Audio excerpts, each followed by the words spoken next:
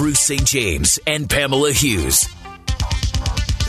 Yeah, and I've got Barry Markson helping me hold it down here this week as we dive into some of the stories that are coming out ahead of the election that I find somewhat interesting here, Barry, is that, we talk about like young people, right? And they don't vote. That's why you've got all these politicians that focus on the older voters out there because they're the ones that actually show up on, election day. And that's starting to change. We saw in the midterm elections, there was a twofold increase over 2016 in the amount of young people who are voting and heading out to the polls. But then you take a look at other studies out there and it makes you wonder, well, what are those young people really voting for? What change do they want to see?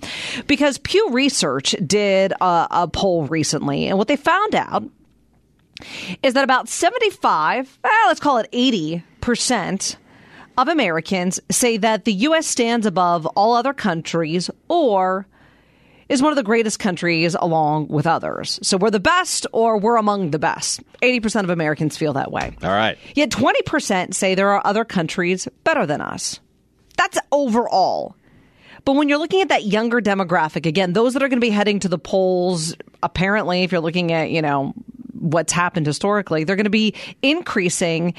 And 18 to 29% of people out there say, or 18 to 29 age people out there say that America is not the best country. In fact, 35% of them say, you know what, other countries are better than us. Yeah, look, I think you've always seen this, though, Pamela. I think that more people, as you get older, you have more life experience, you've seen more things in the world, maybe you've traveled more. You're going to recognize what we offer here in the United States, not just the rights we have, which are obviously so amazing. And are taken for granted. They really are, but also just our lifestyle here. It's even if you're not a rich person here, your lifestyle here is pretty good compared to most countries. Mm-hmm. I know some people don't want to think that, but it's really true. And if you've traveled at all, you'll see that. Just the amenities that we have available, what you have in your house. I mean, people who don't have a lot of money here, they have cell phones, they have cable, they have, you know what I mean? They have cars, they have air conditioning, they have things that many people in other countries wish they could get. You know what? I grew up in Pittsburgh, Pennsylvania, and for the first, 13 years of my life, we didn't have air conditioning. Yeah. We didn't have air conditioning. Yeah. We had a pool in the backyard, like one of those above ground pools. Right. And so it'd be 90% humidity, like a high of 90 degrees, dead of summer. And if we were hot, even before, like if it was midnight, my dad would go jump at the pool. Yeah. And people were like, you didn't have air conditioning? No, we didn't have air conditioning. I went to Ireland quite a few years ago, but it wasn't hot. It was a little muggy. And we were at like a Hilton or something, like, like a big name hotel. They didn't have air conditioning. At the hotel? Well, no. There was no air conditioning. Yeah. And those are just little things like that you're like, wait, what? Yeah. Yeah. And I think that that's part of it, too, is that younger people, and not just younger people, but disproportionately younger people, don't have the discretionary income to travel abroad. You know what I mean? Yeah. There's a desire, but they may not have the money or the time because they're working at a job that doesn't afford them that time to travel abroad. And when you don't have those other worldly experiences, so to speak, you live in this bubble and you take what's in that bubble for granted. Yeah. And I wish I had traveled more when I was younger, and I'm glad I'm having the opportunity to do it now. But yeah, some of it is what we're used to in the United States, but we really do have an amazing amount of services and professionals and things like that available to us. Even with the healthcare, people get all upset they can't afford healthcare, whether they have health insurance, and there's a lot about that we can talk about. But I will tell you, I was in Toronto, and I was talking to people about their healthcare because there was an issue. We were dealing with something specific to healthcare, and I said, how come you haven't been to the doctor yet? And healthcare in Canada is free, right? Yeah. It's totally free from the government. And they said we made an appointment as soon as we realized, and the next appointment was 11 months later. Now you can sit there and say, well, but it's free and isn't that wonderful? But that's unbelievable. We would never wait that long here to see somebody, even without health insurance. You go to an emergency room here, you get taken care of. There's things that would help you, and that doesn't exist there. I've fired doctors that I've been with for a long time when they're like, oh, yeah, their next available appointment is next month. No. Yeah. I'll go find someone else. And we have, yet again, that freedom. Right. That freedom to do it. Now, is the system foolproof? No, not by a long shot. But it's disheartening to me that you see, 1 in 5 say that there are other countries out there better than the United States. Because that's a very broad category. Yeah. Are there other things that countries do better? Sure. There are other topics and aspects and issues that other countries may have a stronghold on, and the United States can learn a little something from. I can concede that. But overall, you got to be kidding me. Yeah, no, our mix of such a strong economy and the rights and the civil rights that we have in this country, it truly is amazing. I mean, I've been in countries now where people I was with, they're very nervous to talk. Like, you ask them a question and they don't want to answer it honestly because they don't know who's listening. They literally talk about the walls have ears and things like that. And these are in countries you wouldn't think about that. But here's the biggest thing, Pamela, just the fact that here in the United States, you can get ice whenever you want. You can get a cup of ice anywhere. Yes. You travel, ice, yes. You travel almost anywhere else. Ice is just, it's like gold. It's like you ask somebody for some ice and they look at you like you're asking them for some gold coins. It's amazing. They don't have ice. It's really a different, you just get used to something, I guess, right? That's how it works. You totally get used to it. And that's why anytime I have traveled abroad, when I come back to the U.S., it just feels like coming home. And sometimes you got to shake things up to appreciate what you have, because you don't know what you got until it's gone. Right. When you travel abroad, you see so many of those little things that disappear and make you, so thankful for this country. And I mean, we're talking about ice and air conditioning. There are so many more things. Like you talk about, the walls have ears, and, our freedom of speech and what we can say and have these kinds of conversations. They're definitely not taking place in places like Iran right now, I was just talking to my family this weekend about that there are so many countries, and you're seeing it now in other countries around the world, where elections turn into dictatorships, and that doesn't happen here. I mean, you look at Venezuela right now. This was a country where there was a strong middle class. There were wealthy people, poor people. It was a thriving country. They had oil money, but people had work and jobs and education, and they were happy.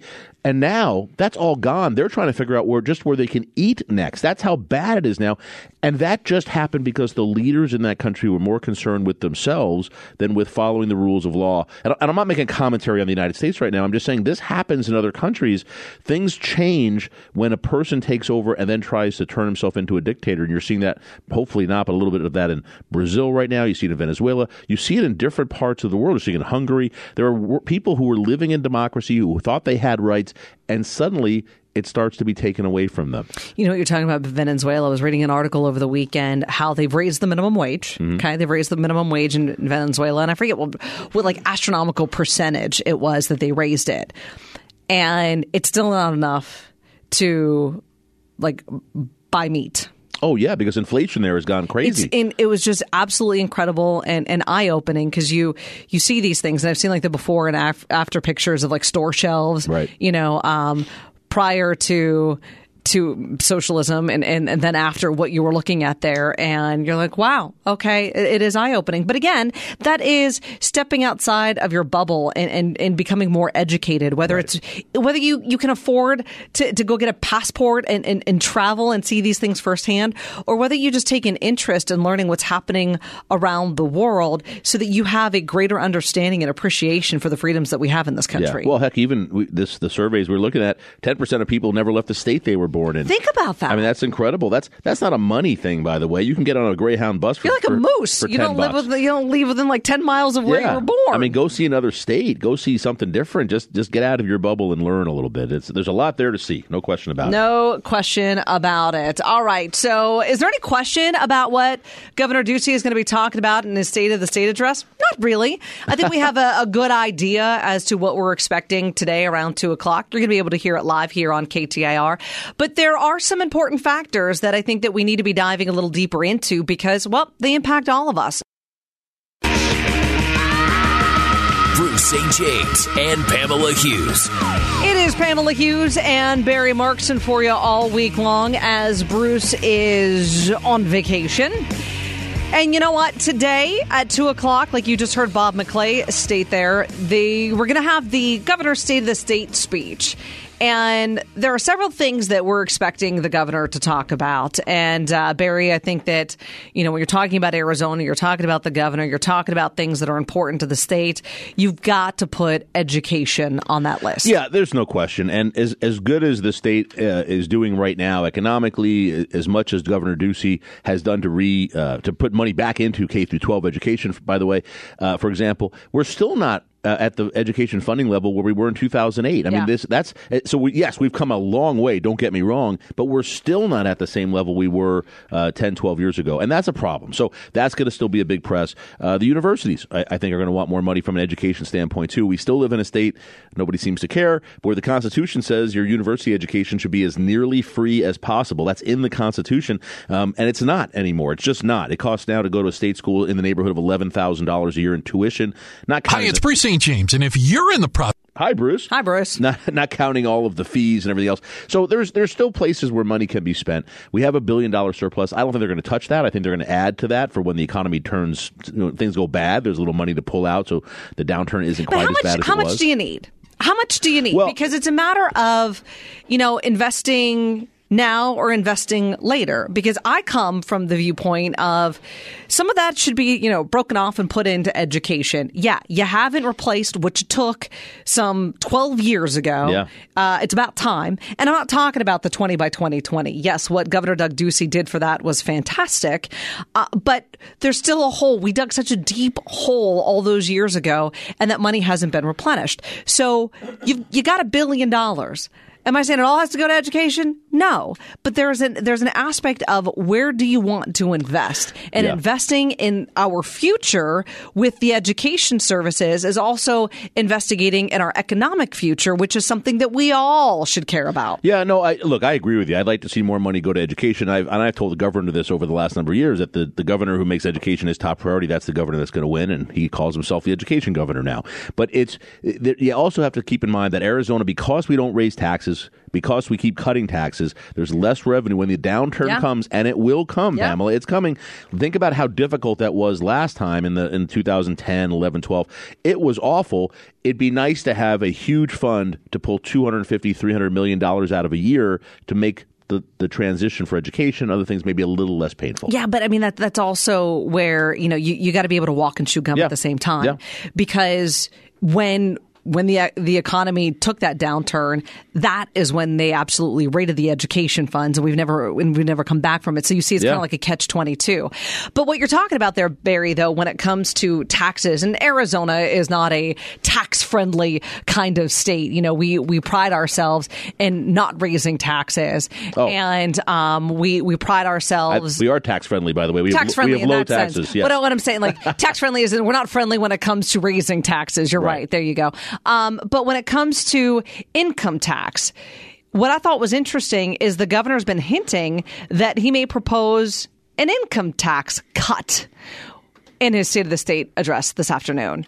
I look to tax reform to the real people in the state of Arizona. It's why I like to focus or see where the opportunities are on income tax. This is how you affect real people in a state, and stay tuned to State of the State to see how we're going to do that. Yeah, I mean, I get it. I had a friend that left California. She has her own business, and she was getting taxed out of the wazoo in California, and she set up shop in Texas. Yeah. Because it was better for her family. It was better for her business.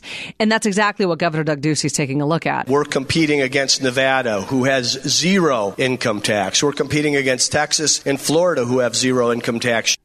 Yeah, and this is a governor that when he ran the first time, before his first term, one of his proposals was to eventually eliminate the state income tax. I know that's a goal of his.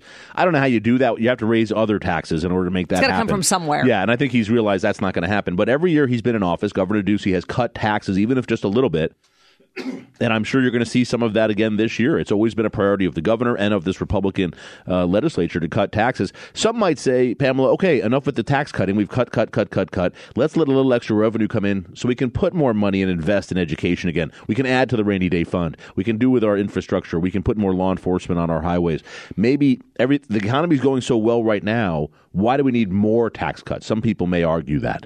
So, but this governor, he likes to get those tax cuts. He thinks it brings more business in, and it's important for the state. Yeah, and tax is obviously going to be a big topic at the State of the State address this afternoon. I would take to the bank. We will continue to see a call for tax reduction. That's the word from President and CEO of the Arizona Chamber of Commerce, Glenn Hammer, ahead of the governor's State of the State address this afternoon. Hammer says with the extensive rainy day fund, dollars will find themselves back where you want them. This is the final year of the governor's 20% by 2020 plan to increase teacher pay. There will also be a lot of extra money for additional assistance. I would expect there'll be other things in the budget for K through 12. Yeah, so again, we're getting back to education, we're getting back to safety, we're getting back to infrastructure, and a lot of these conversations can take place because of the surplus that we have in the state. But we are in a dramatically different position today with the rainy day fund balance, our credit rating, the amount of debt that we've paid down, and the size of the general fund. Yeah, I mean, so at the end of the day, I believe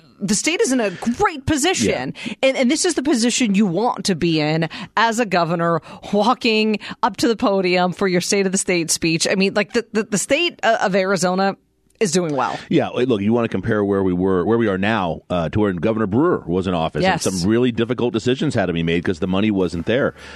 Much better, much happier place to be to say, hey, we're going to have X number of hundreds of millions of dollars of more money than last year. Where should that money go? What a great option to have, and we can argue over that as opposed to where's the money going to come from? We have to cut $400 million, and now what are we going to do? Yeah, exactly. So, Governor Newsom's done a nice work. It's just like any dinner table here in the Valley. You know, you'd rather be going like, okay, we've got this extra money. What do we want to pay down, or where do we want to save it, or where do we want it to go? Yeah. Those are much easier conversations to have across the dinner table, other than we got to cut Netflix and cable. And let's give the governor some credit also. I mean, he's right. When you talk about things like our credit rating and stuff like that, normal Arizonans, we don't think about that much. Those are really important things for the Arizona economy, and the governor's focused on that in his 5 years in office. Okay, but when it comes to the economy, everybody's kind of looking at their personal economy, right? And where you work and what do you do?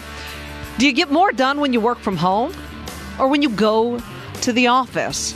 A lot of federal employees are being called back to the office. We want to know what you think about this. We're going to be talking about it next here on KTAR.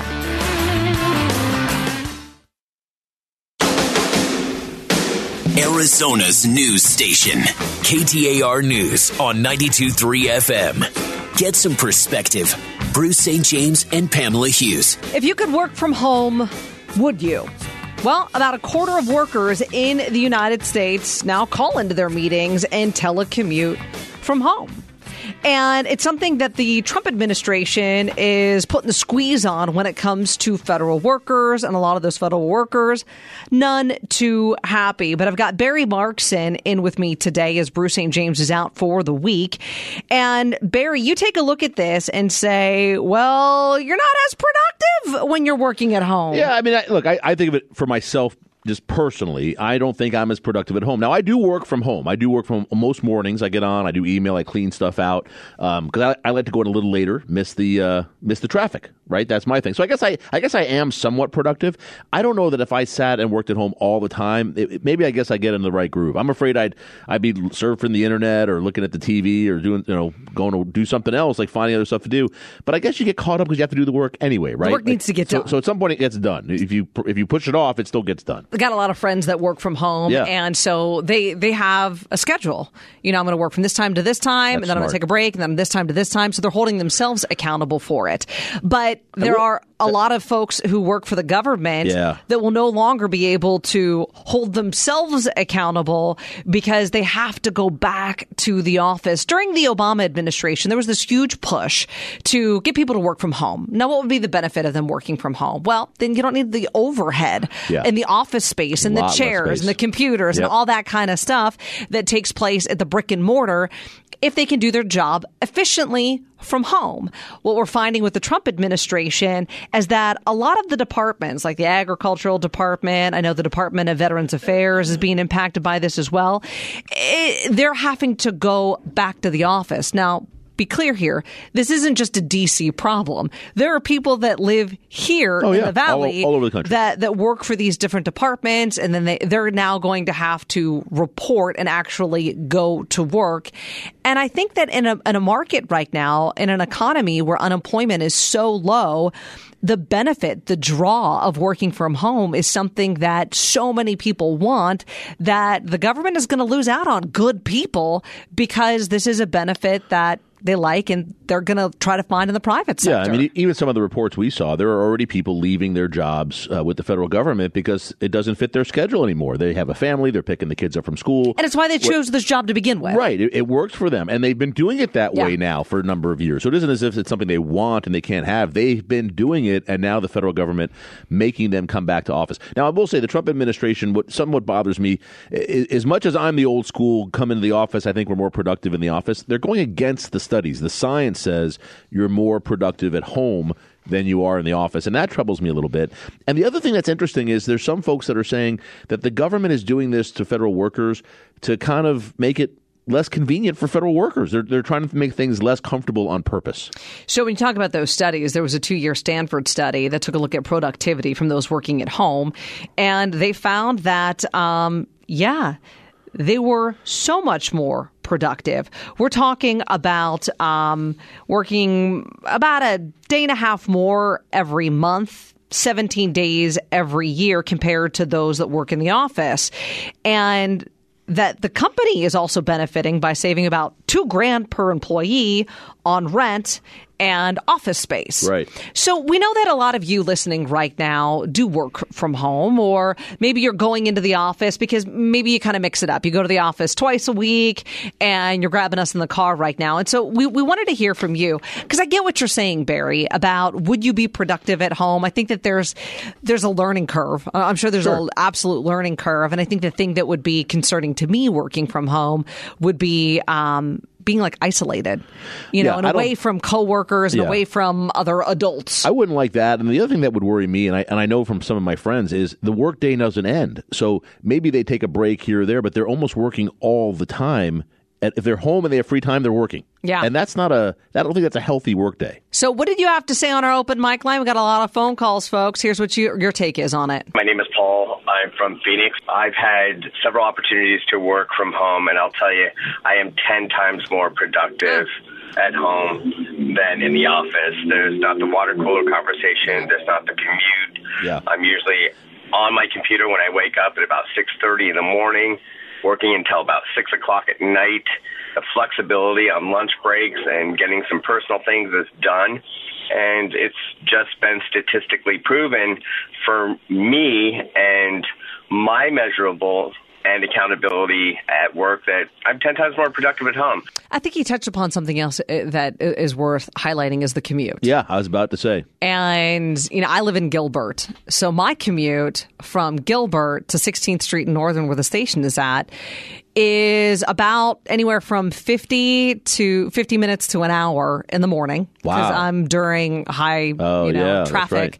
Right. And then we do have some flexibility on the job. When I leave here, it isn't as busy because I really try to get out before that evening drive time takes place. So it's probably about 40 minutes on the way home. Yeah. So we'll just call it an hour and a half plus. Yeah. And you start doing the math on that every day for a week, and you start to see how that adds up. Yeah, you're in the car 7.5 hours a day. That's almost like a full day of work. Mm-hmm. So you're right. I mean, even if you were to work a little extra, obviously you can't do that here at Pamela at this kind of a job. But if for other people in a similar circumstance, you get that extra half-hour day of work, and yet you're cutting your own work time because your commute's not there anymore. By an hour, it benefits both sides. And you know what, though? I also, as somebody who lives in Gilbert and works in Phoenix, like telecommuting. You know why? All you people aren't on the road when I'm commuting in the morning, right? So it even cuts down on traffic for the rest of us who actually have to go to an office every single day. My name is Sandra, and I'm calling from Glendale. I work at home. I absolutely love working at home. I am much more productive.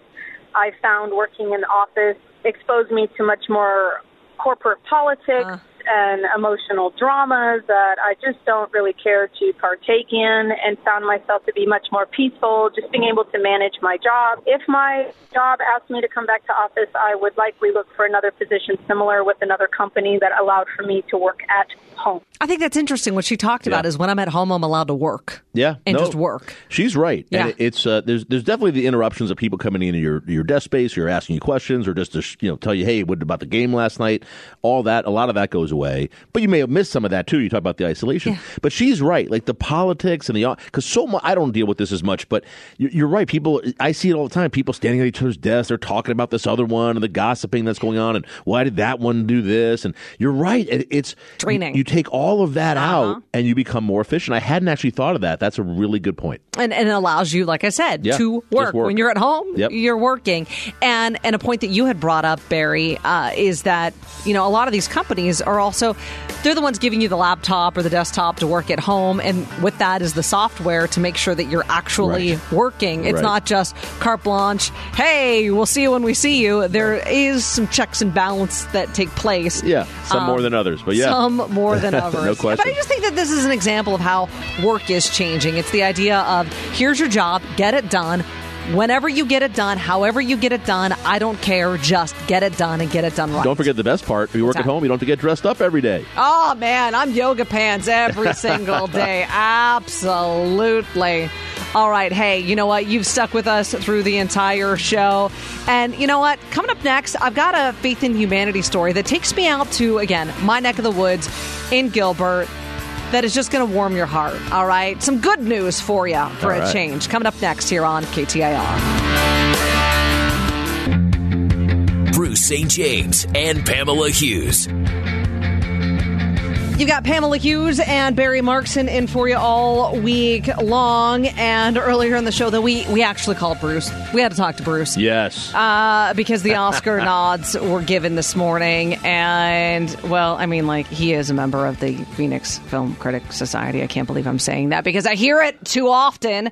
But wanted to get his take on the nominations. And so, yeah, we chatted with him. How weird is that?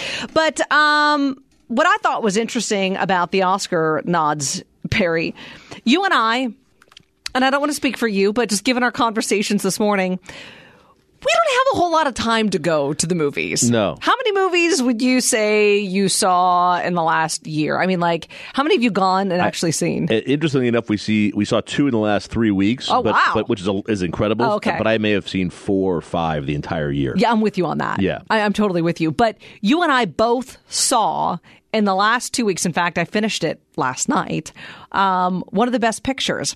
So 10 films got the nod for Best Picture, and we'll see who actually wins it. But Ford versus Ferrari, The Irishman, Jojo Rabbit, Joker, Little Women, Marriage Story, 1917, Once Upon a Time in Hollywood, and Parasite. Which one did you see this weekend? I saw 1917 this weekend, and it was, I gotta say, it was really good. It was just a great movie. Really well done. So that was Bruce's number one film for 2019. Oh, is that right? And as we talked to him earlier in the show, he said it's either going to be 1917 that wins or Parasite. And I finished Parasite. I watched Parasite last night, and interesting movie, weird movie, good movie. Huh. It's one you got to read. Yeah, it's one of those movies you got to read. It's all subtitled because it's in Korean. Can't win. So that's one of those already out movie you got to read. But also, what's interesting in the Oscar nominations are a lot of these films that were in the theaters for just a short period of time. We're talking like in LA and New York for like a weekend before they went direct to Netflix. Yeah, The Irishman, I saw that on Netflix. Great movie. Actually watched it on a plane. I was on a long plane ride, and just a really great Martin Scorsese movie. Fits right in with a lot of those old movies he's done in the past.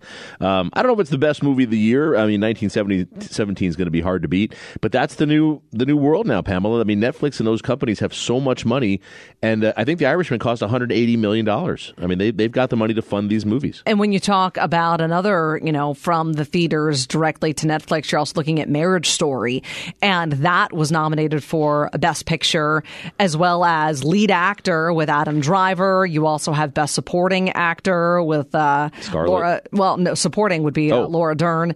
Lead Actress Scarlett Johansson. Mm-hmm. So I don't even know what that's about.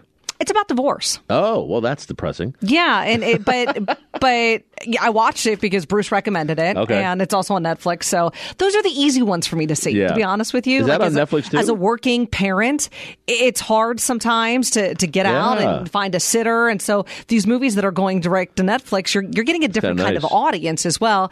That one's on Netflix. It's really good. I really want to see Ford and Ferrari. That's one on this list that I haven't seen that I really want to see. Yeah, so the Oscar nominations out. Nothing really surprising there. The thing that I thought was pretty funny is the supporting actors.